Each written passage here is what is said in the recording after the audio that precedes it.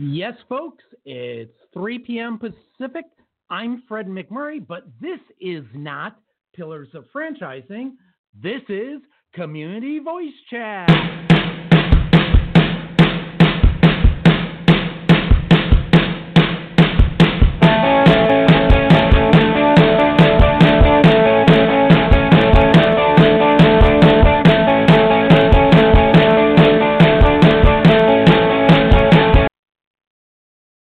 I'm Fred McMurray, as I said, and I'm with my special co-host, Clive Gray.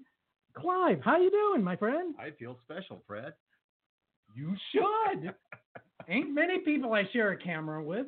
That's right. I don't know what to say. I sit in awe of the man with the hat. Okay.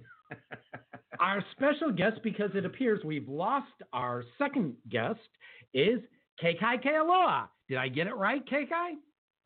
You sure did. Aloha, Yeah. Fred. Hi, Clyde. Hello, Kekai. Good to see you, virtually. Thanks. Virtually. In the tunnel. It's a virtual pleasure. So, folks, now that you can see us all, and for those of you watching live, you'll be able to see that we're missing one of our guests, Mike Stewart. We don't know what happened to him. Hopefully, he was not overwhelmed by attack of PC or something like that. One never knows with technology. So this is Community Voice Chat. So we're talking with our community voices. And Kekai, you recently wrote a blog post about what if it's okay to say no. Tell us a bit about it. So the muse or the inspiration for that piece as a small business owner or a solopreneur, many times we start off, trying to drum up business and in a mode of, well, I've got to take everything or else I won't survive. And I think the better question sometimes to ask is, in addition to us starting our own businesses, because yes, we want to make money, but also at some point we've decided that we want to do things a certain way. We want to work with certain people. And an opportunity came up to say, maybe it's okay to say no because it's not a right fit, and be okay with the fact that I don't have to accept everything that comes knocking at the door, and that I have free will to kind of check it out and see whether or not it hits all my boxes of what I enjoy doing, who I enjoy doing it with, and whether or not in the big picture it actually satisfies kind of my core personal goals. Okay, so first comment is, great hat. I love it. Thanks for being in the mood. No one told me about hats. Yeah. No one told me about it. Whiner. So, or as we'll say, thank you for pressing the self-destruct button. This ship will self-destruct in 3 minutes. So, when was I think everybody that's been in business for a while ends up learning that you got to say no at times. And what was, without naming names, tell us about the first experience you had where you went, yeah, this is a disaster if I do this. It was, I guess it was towards the end of last year, maybe September, October. And I was presented with an opportunity to do some writing, which hit a box for me. But initially, when I was given the opportunity, there was a tinge in my, in your belly, not understanding why. I was feeling like, instead of being ecstatic because I've been wanting to kind of cultivate my writing, is okay, well, just listen to that annoying thing that's in the belly. You don't know why it's there, but move forward. So initially I met with the prospective client, and we had some really nice dialogue, and I think I got what she was trying to do or what she wanted to try and accomplish. And it would have allowed me to do my part of it virtually, which in my business, I'm trying to do more work where I can balance between in-person and things I can do behind the scenes. So writing is definitely one of those items. And then as we got into our discussion, it was clear that as much as she wanted something to be written for her, she wasn't ready to commit to the time that it takes for someone to write on her behalf. And it, it's not to say that at a later date, but when you're looking at kind of her world, she's doing a lot of really incredible things. And so this is one thing that she had in the back of her head. But many times, even as much as we want it, that when we're not ready to truly do it in the right way, at the right time, and with the right people, it's not necessarily the right thing to do at this time. And for me, that's the conclusion I came to, that, so that's kind of how it happened. Clive, what about you? What was that first time you realized, oh my God, I do not dare take this gig? Well, actually, the first time was I did take the gig, and that was the learning experience. And in the early days, my very first business was just a little handyman service. And, I was willing to take any work that came along just out of hunger, I think.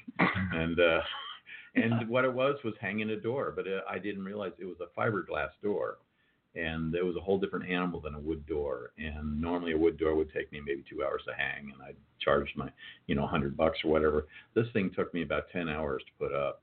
And I realized that I really need to not just be so anxious just to get the work. And fortunately, I had other businesses, and later I was fortunate enough to realize that I can actually evaluate the client. And to this day now, what I do is I sit down with the client, and if we get along, then we're going to do business. But sometimes we're just not a match, regardless of the project at hand. And I realized that, at this point in my life, and this is about mid-career, I made this discovery, was that I want to enjoy the process. Obviously I want to pay my bills and make money, but I want to enjoy the process as well. And I loved my work. But if you have a client who is not happy, regardless for whatever reason, they can ruin the entire project, and you have to deal with that. And I found that in many cases, if I took that on, I was being more of a psychologist than a builder. And that was not fun, because I'm not a good psychologist. I'm German, I'm hard-headed, and I'll tell you what to do with it. So Indeed. So I am fortunate at this point that I understand that I can say no quite often. And just recently, in this latest venture I'm doing with Rudy, there was a building they wanted to hand us the job. It was a lot of money, but what we saw going on was just not a fit for us at all, and we didn't want to deal with the issues that I saw coming down the road, so we declined it, and I felt quite good about it. So, KK, you were lucky. We'll bring in our second special guest, Mike Stewart, in a minute. You were lucky that they were understanding, because, man, I remember I don't know if it's the first time I said no, but the most memorable. I'd been on a 2-hour call at the beginning of the week, and that was just to go over the proposal, and we'd only gotten halfway through and the proposal, and I was like all week up and just churning in my stomach, and my partner Michelle and our bookkeeper Heidi said, dude, if you got that churned up, turn it down. And that Friday I got on the call, and the guy starts to go into it, and I said, sorry, it was we're not the right firm for you. And wow, was that one pissed off person? It's like, why couldn't you tell me that before? It's like, I'm thinking, I thought you'd prefer being told, quote face to face instead of via email. But I guess I was wrong. Welcome, Mr. Stewart. So, How you doing, Fred? I'm fine. I think Clive. Well, Clive's a big. I don't know. He doesn't look as good. A big what? His picture. I used a better picture. So the question is, tell us a bit about the first potential client you told no. The first potential client I told no had to do with a project kind of similar to Clive, where you're not told all the information going in. And I was told I just needed to tune a couple of things up on their computer network. And I went into their computer room and everything was a big ball of wires. And every time you touched something, you heard the speakers, all kinds of weird noises coming over, their internet goes down. At that point, I said, you're going to have to find another vendor. The person that installed this just did not do a very good job, and I'm not the right fit for this project. And they were upset because they had paid for me to come out there and to do that, and they set up appointments and all that stuff. But when you walk into something like that and you know that you're going to spend way more time and they're going to hate you by the end of it, I don't even want to do it. Because and being upfront with that with them, you just explain to them, hey, this is not the right fit for me. You don't go into all the details of it, but you save yourself a lot of headache and a lot of money. Indeed. Clive, you got a question? Do I have a question? Yeah, a question for our guest. Well, put me on the spot, Fred. Thank you. You're welcome. Happy to do so. Well, in a way. Well, while you're thinking, Clive, thank you, Thank you. Actually, Fred, I got off a little easy because the fact that in my head I said no, but the client actually never came back around to, as much as she said yes to her coworkers, she never came back around to me. So I'm not quite sure, whether it was good or bad, but I think the first step in saying no is that you're resigned to it in yourself, that it's a good move for yourself before you actually blurt out the words. And so I'm not sure if I'm going to look forward to the first time I literally have to say no in front of somebody, but I probably mulled over it a week or two, a thorough week, going back and forth over why was I feeling awkward? Why was it giving me, some angst? And I nailed down why. And then I was okay with saying no, which is part of what prompted the piece. Because after I wrote the piece, then I knew I should say no. Yeah. Well, Kekai, that actually you inspired a question for me. And it was actually not me, but a friend of mine, and he was in the music business back in Santa Barbara in the day, and he declined an offer. And later, everyone realized that he should have taken the job because he was a guitar player in a band, and he had an opportunity to go down to Hollywood and actually break through into the business. And because of his insecurity, if you will, he chose not to. So I was curious if either of you have ever said no and then later thought, maybe that was not the right decision. I've actually had a couple situations like that, but it seemed like that in the beginning, where when I said no and somebody else got the opportunity and they made a lot of money, but down the road their reputation got destroyed by that same client. And so it did seem like I was passing up a gold mine, but down the road it actually saved me my reputation, because they would have destroyed my reputation. Yeah.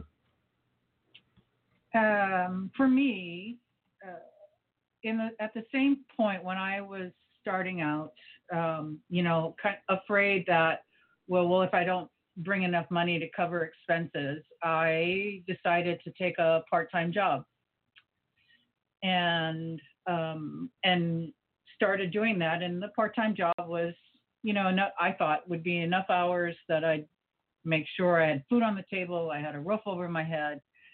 But what it did is it didn't allow me enough time to develop what is now Aloha Chicks. Now, lucky for me, we ended up parting ways sooner than later, which then the big guy upstairs saying, no, Kikai, you don't need to be working part-time. You need to focus, 100, 200% into this idea that you've been cultivating over the last few months, and now just go for it. So in as much as I don't necessarily regret taking the part-time job, taking it made me realize that if I was going to make Aloha Chicks a go, I could not do something else. And as much as it scared me to not have a steady flow of income, it was better for me to go 2 feet into the sandbox or 2 feet into the ocean and go for it, 100%. And I haven't looked back since that time. So as much as I said yes to taking the part-time, it was very clear early on that I didn't need to do that. So. Yeah, for me, I had a similar situation where I learned very early on I'd have one business, and then I moved to another business where I had an opportunity to join a partnership. And then after the partnership was sold, I started another business, but I built a second business to support the first. And I was in construction, so I got a real estate license and did an inspection service that would help feed business to the other business. And I realized that was really a great way to go because, you don't just have a construction company and people come to your door. People make that mistake. Oh, I have my license. All these guys would get their contractor's license and they'd be sitting at home with nothing going on. I'm going, well, nobody knows you have your license. And they look it up and they're not going to do that. They're going to ask for referrals. So I developed a second business and became a member of the board of realtors, and then was able to funnel business through the other realtors to the construction company. And I realized ever since that's what I do. And it's like even today, I'm involved in 3 different ventures, and they're all part-time, but it serves my needs. It makes me happy. And if one fails, I'm always good. I mean, some people could go and drive for one business and make that your passion, but I kind of like the diversity of it. It keeps my interest. I get bored easily. Maybe that's part of my problem.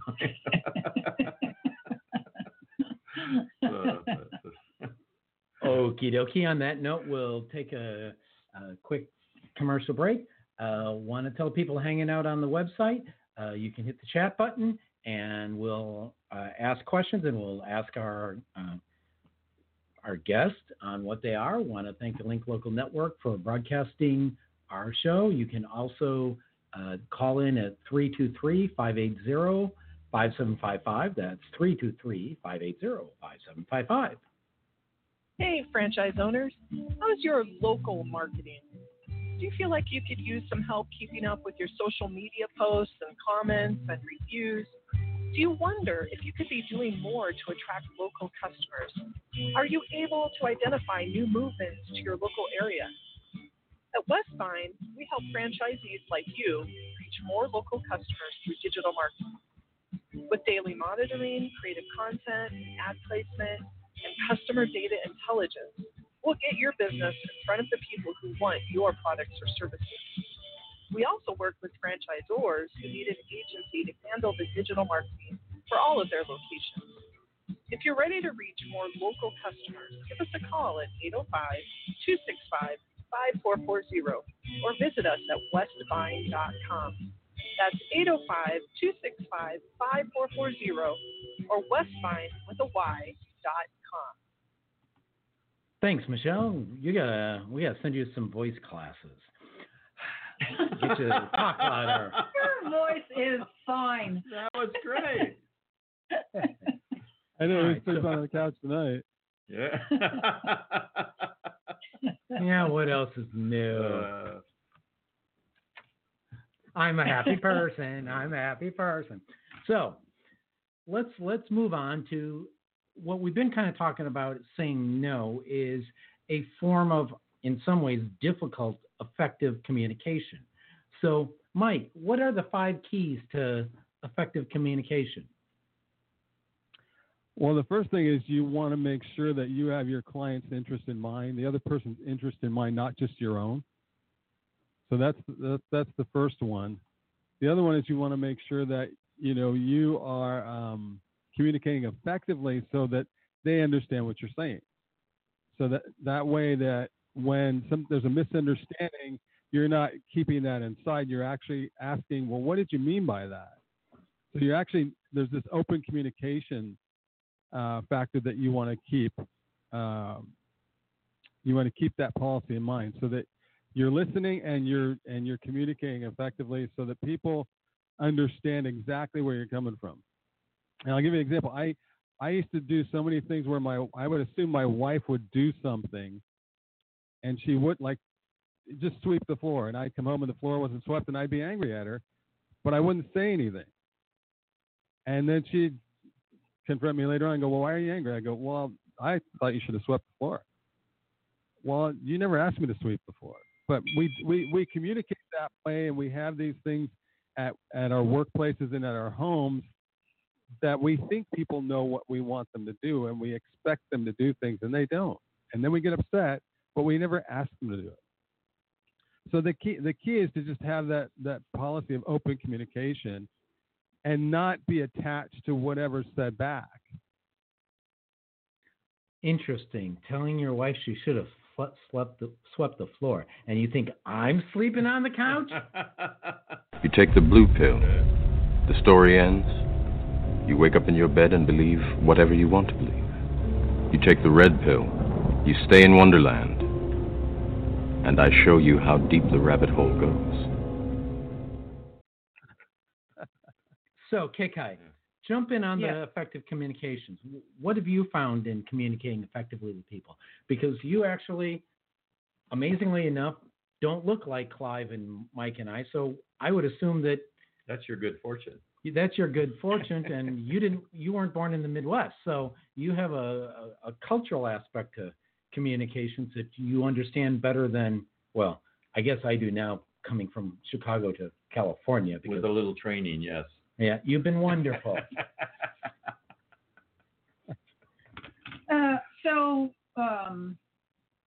I think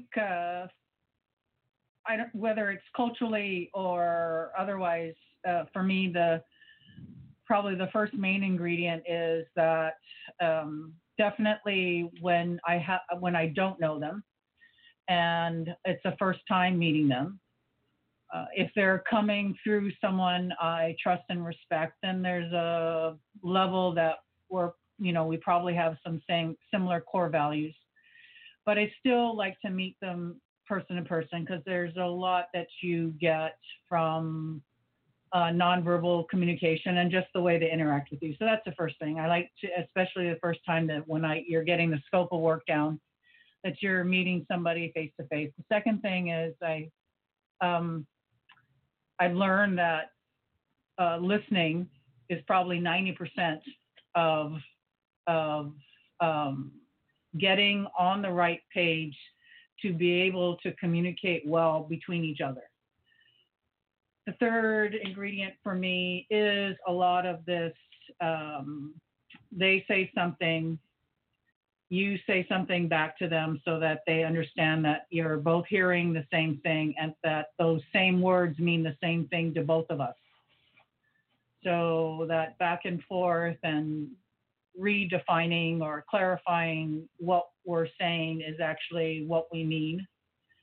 And then I find that also because we also respond and react to between verbal and written communication to then follow up with something that's in writing so that they, again, for the third time, feel like you heard them and that you're sharing without surprises. And if there is a surprise, now they have an opportunity to say, oh, wait a minute, I don't remember us talking about this, or, I thought we said this, right? So it gives yet another opportunity to re-clarify how we understand each other. So those things are important to me, especially on the first time I'm meeting someone. As you start working with people, I think, like children, we start learning mannerisms. We start learning looks about how people, when something, they don't like, whether it's rolling their eyes or they kind of look flush or they look petrified, or when they actually truly say, yeah, you hit it right on, and how they express that with energy and their body movements and their eyes and their expression. So that also goes a long way in developing communication between, two parties.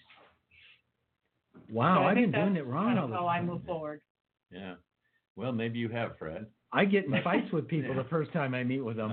But no, they both touched on points, and Mike started with the communication. KK elaborated on it. And number one for me, because I'm an old school guy, and most of my contacts with clients is one-on-one, face-to-face, rather than through electronic media. And obviously, number one is listening. But the question is whether or not they truly believe you are listening, because sometimes you are listening and they don't perceive it as such. So and KK touched on this towards the end. Body language is hugely important. And so when I meet with a client, the first thing I do is I try to read their body language, and a lot has to do with, how close do they want to get to me? Are you looking them in the face? Are you expressing warmth? Because many times you walk in with a client. I used to do in-home sales for Sears way back in the day. And you're walking into someone's home you've never met, and the first thing you want to do is acclimate yourself to their world. And to do so, you look around their home, it gives you an idea of who they are, whether it be a pet or how they're interior decorating. You make a comment about it, and as soon as you do that, you can visibly see them relax because you're talking about something they're comfortable about. If you go right into a sales pitch or a product thing that they don't know anything about, they feel almost inferior at that point and a little bit off guard. But if you talk about their home, their pet, their kids, they immediately are the more informed person, and they're much more comfortable with you. Once you establish that, then you can slowly get into, okay, now this is why I'm here. And you don't go into, well, I'm here to sell you a tractor, for example, because I would sell tractor, home improvements, whatever. But I just talk to them on how can I help you? Well, why did you call me here? What's going on that you feel you need my services, and how can I help you? And another thing that I would do is I would generally reach over, and if you're close enough, just touch them on the shoulder, because if they allow you to touch them, you've got it. You have now made a connection with them. They now feel like you are truly communicating with them. And then you can go into your product line or whatever your business relationship is going to be. But again, you need to be careful. You need to always watch the body language, as KK was mentioning, and make sure they always look relaxed, engaged. It's very possible to oversell. Sometimes if you ever watch Shark Tank, that's a big thing they'll do there. I love that show because they're trying to sell to these billionaires their business idea. And many times they go, you're overselling it. What are the numbers? I already know what you do. Quit trying to sell me on an idea. And it's the same in any communication. That's the ultimate, is the communication. So listening means watching your person. And if you're losing them as a person, they're starting to check out on you. It means you're overselling. So, we're all getting back to communication is huge. Watch body language is really huge. If you pay attention to that, 9 times out of 10, you can deal with them. And it's not so much about always selling them something, but making that connection with them. And once you do that, they'll tell you what they really want, what they need from you. And then you can try to help fulfill their needs. That's quite wise. It's amazing that we're still friends, given that the first time we met, I got in a fight with somebody at the event. Did I mention that patience is required? Why does somebody want a patient? Oh, never mind, folks. No, that's what you become if you don't listen. I didn't listen. I always make sure I got an edged weapon somewhere it. close. Yes, no, I did. You did, and anytime you go to a new area, areas are different. I've like Chicago to LA, and I worked in California and in Idaho. In Idaho, you do not bring that California mindset to Idaho because it will not work. They move at a slower pace. It's a different mindset.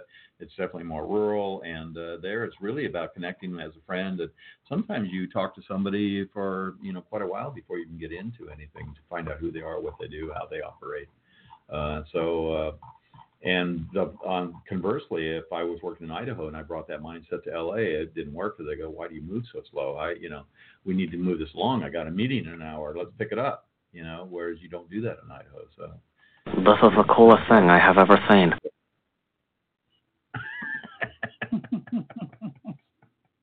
Okay, so in every show we have the down the rabbit hole question, but we will not have that question yet. We have to show. Aw. We will. Don't worry about that. Got a really cool graphic for it. So, but since we are the community voices chat, to each of you, I posed the question: what is something somebody can do to improve the community around them, whether it be the local community, the county, the state, whatever your definition of community is? We'll let Kekai go first, but what's the one thing you think if people did more of, it would improve the community?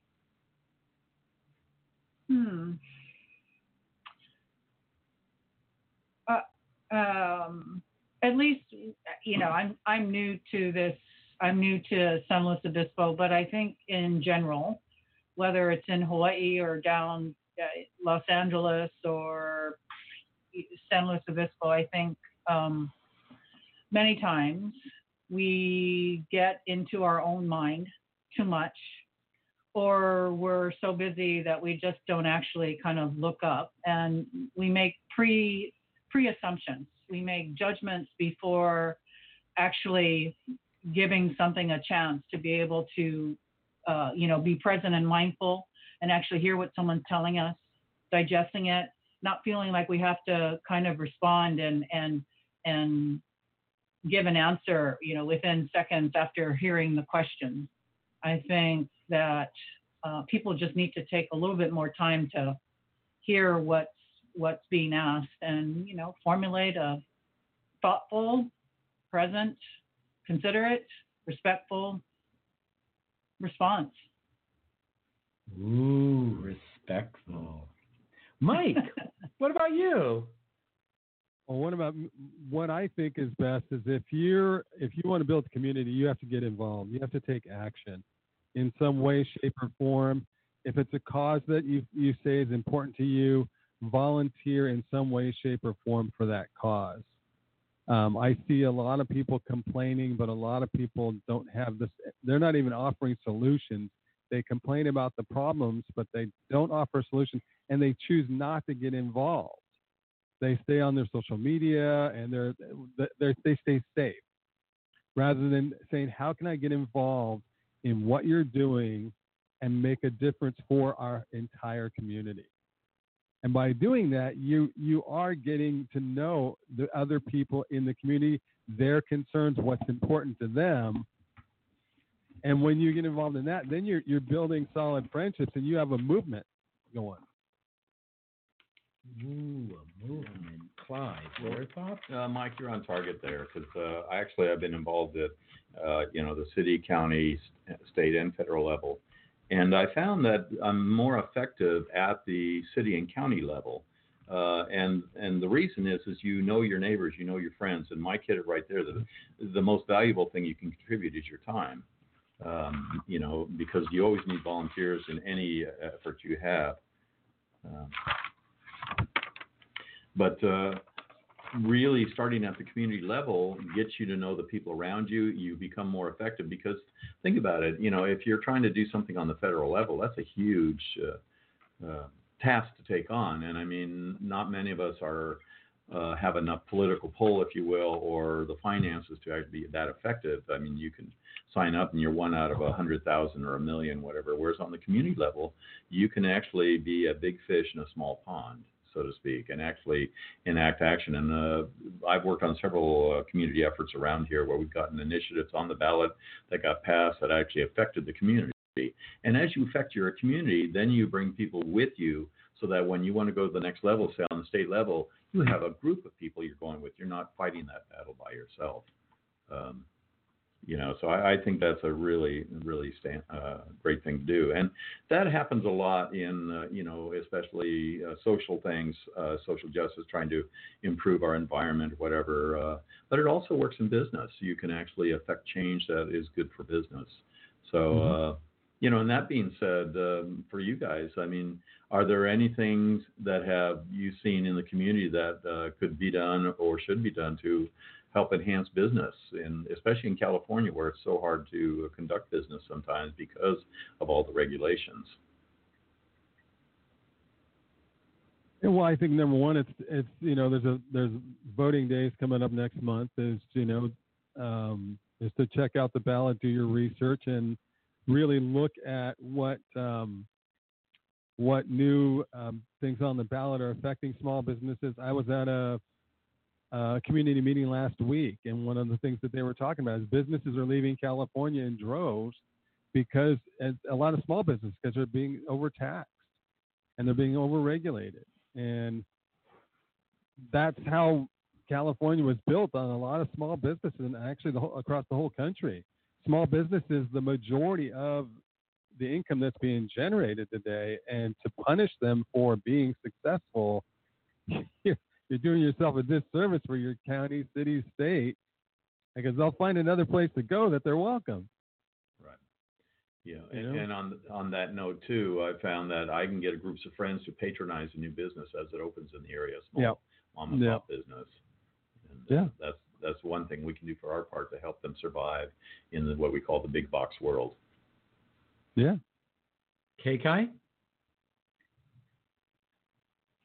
Well, I think I agree 100% with Mike when you're talking about developing community, or homestead as I like to call it. Is that's one of the things I did early on in knowing that I wanted to share Aloha Chicks and myself the way I wanted to do it, rather than just kind of going out and blasting social media or whatever it was in a way to get more of a footprint. Was that I wanted people to get to know me on a very organic, very low key, very kind of ABC way, so that as I started to serve my community, that they would get how I operate, what kind of person I am, how I do things, how I engage with people, how I support people, so that when I would come around, as they got to know Aloha Chicks, they'd say, "Oh yeah, that's that cool chick. She really works hard. She cares about what she's doing. She cares about the people she serves." Kind of all that backstory that happens when people can actually see you in the trenches, see you do your thing, see you step up, see you be challenged, see how you respond to challenges, see how you support the underdog, see, all of those kinds of things. So. Fair enough. Now it's time for the Down the Rabbit Hole question. But before we do that, just want to note that on Sunday nights from 7 p.m. to 9 p.m. is Dan Zuba's A Road to Recovery on the Link Local Network. On Tuesdays from 7 p.m. to 9 p.m. Pacific time is Life Hurts, God Heals. Obviously, today, Wednesday, is Community Voice Chat. And Thursday, my favorite, 2 p.m. Pacific, is Pillars of Franchising, broadcasting the secrets of success in franchising, having lots of fun, and making people laugh. Now, we'll go down the rabbit hole. Down the rabbit hole. So, in the coming zombie apocalypse. Here we go again. In the coming zombie apocalypse, where do you think it will first start, if it hasn't already because of the coronavirus?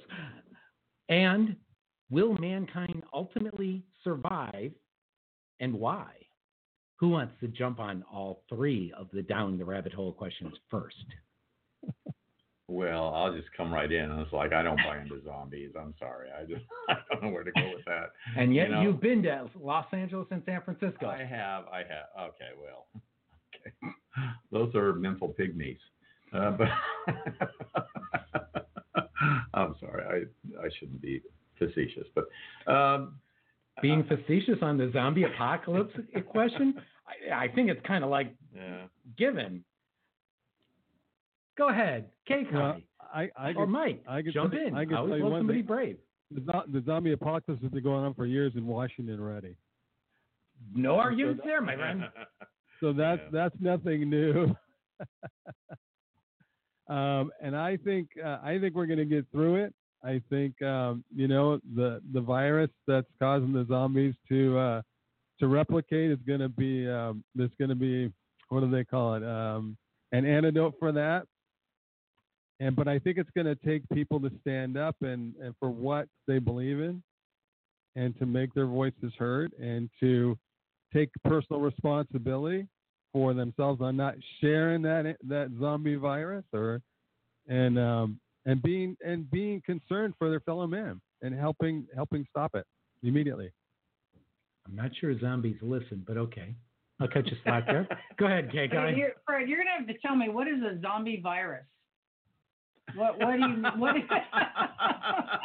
It depends. Thank you, Kay Kai. I'm not the only ignorant person here. There are those who think the coronavirus coming out of China is the potential zombie virus.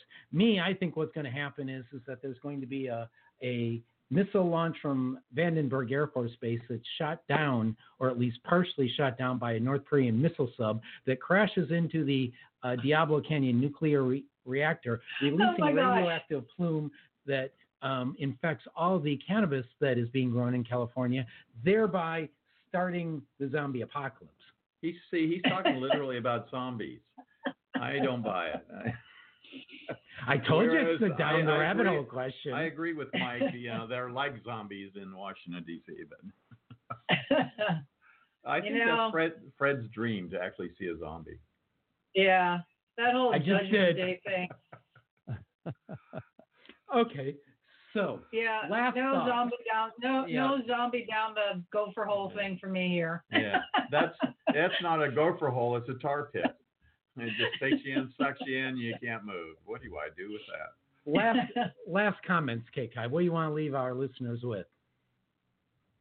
I think much to what we started out our conversation with, in talking about, whether or not it's okay to say no in your lifetime. And I think that as we get more comfortable with who and what we are and why we're doing things, the whole free will of no and yes can be pretty liberating. So those are my final thoughts. Yes. I want to jump on board with that because it makes me realize I could have said no to this show. No, you couldn't, but that's okay. You couldn't. That's okay. But no, I had to sit next to the zombie king here. No, I'm the Area 51 king, but that's beside the point. Okay. Mikey, last thoughts. Well, I just want to thank you for the opportunity to be a community voice and be able to get concerns shared in a positive way, and begin to help people live life in a way that they realize they can be successful in whatever endeavor they want to do. I mean, look at Clive. Clive was homeless at one point. He worked hard and he made something of himself. And I think if we can help everybody realize that they have that capacity to do that, that's what I try to do every day in my computer business. And I'm just launching a life coaching business too, in order to do that, to facilitate that and help people become more successful and realize that no matter what situation, they have the power to change it. All right. So on that note, before I ask Clive his last thoughts, I'll say if you're interested in becoming a community voice, go to the linklocalnetwork.com website. There's a link. You can see our featured community voices. You can read Mike's columns, Kai's columns, listen to old radio shows or past radio shows. It's Become a Community Voice. Fill out the form, and somebody will get back to you about becoming a community voice. Clive, last thoughts. I just wanted to say thank you for the opportunity. I like talking to other business owners and even you, Fred. But I like it because that's how you learn is talking to other people and getting ideas.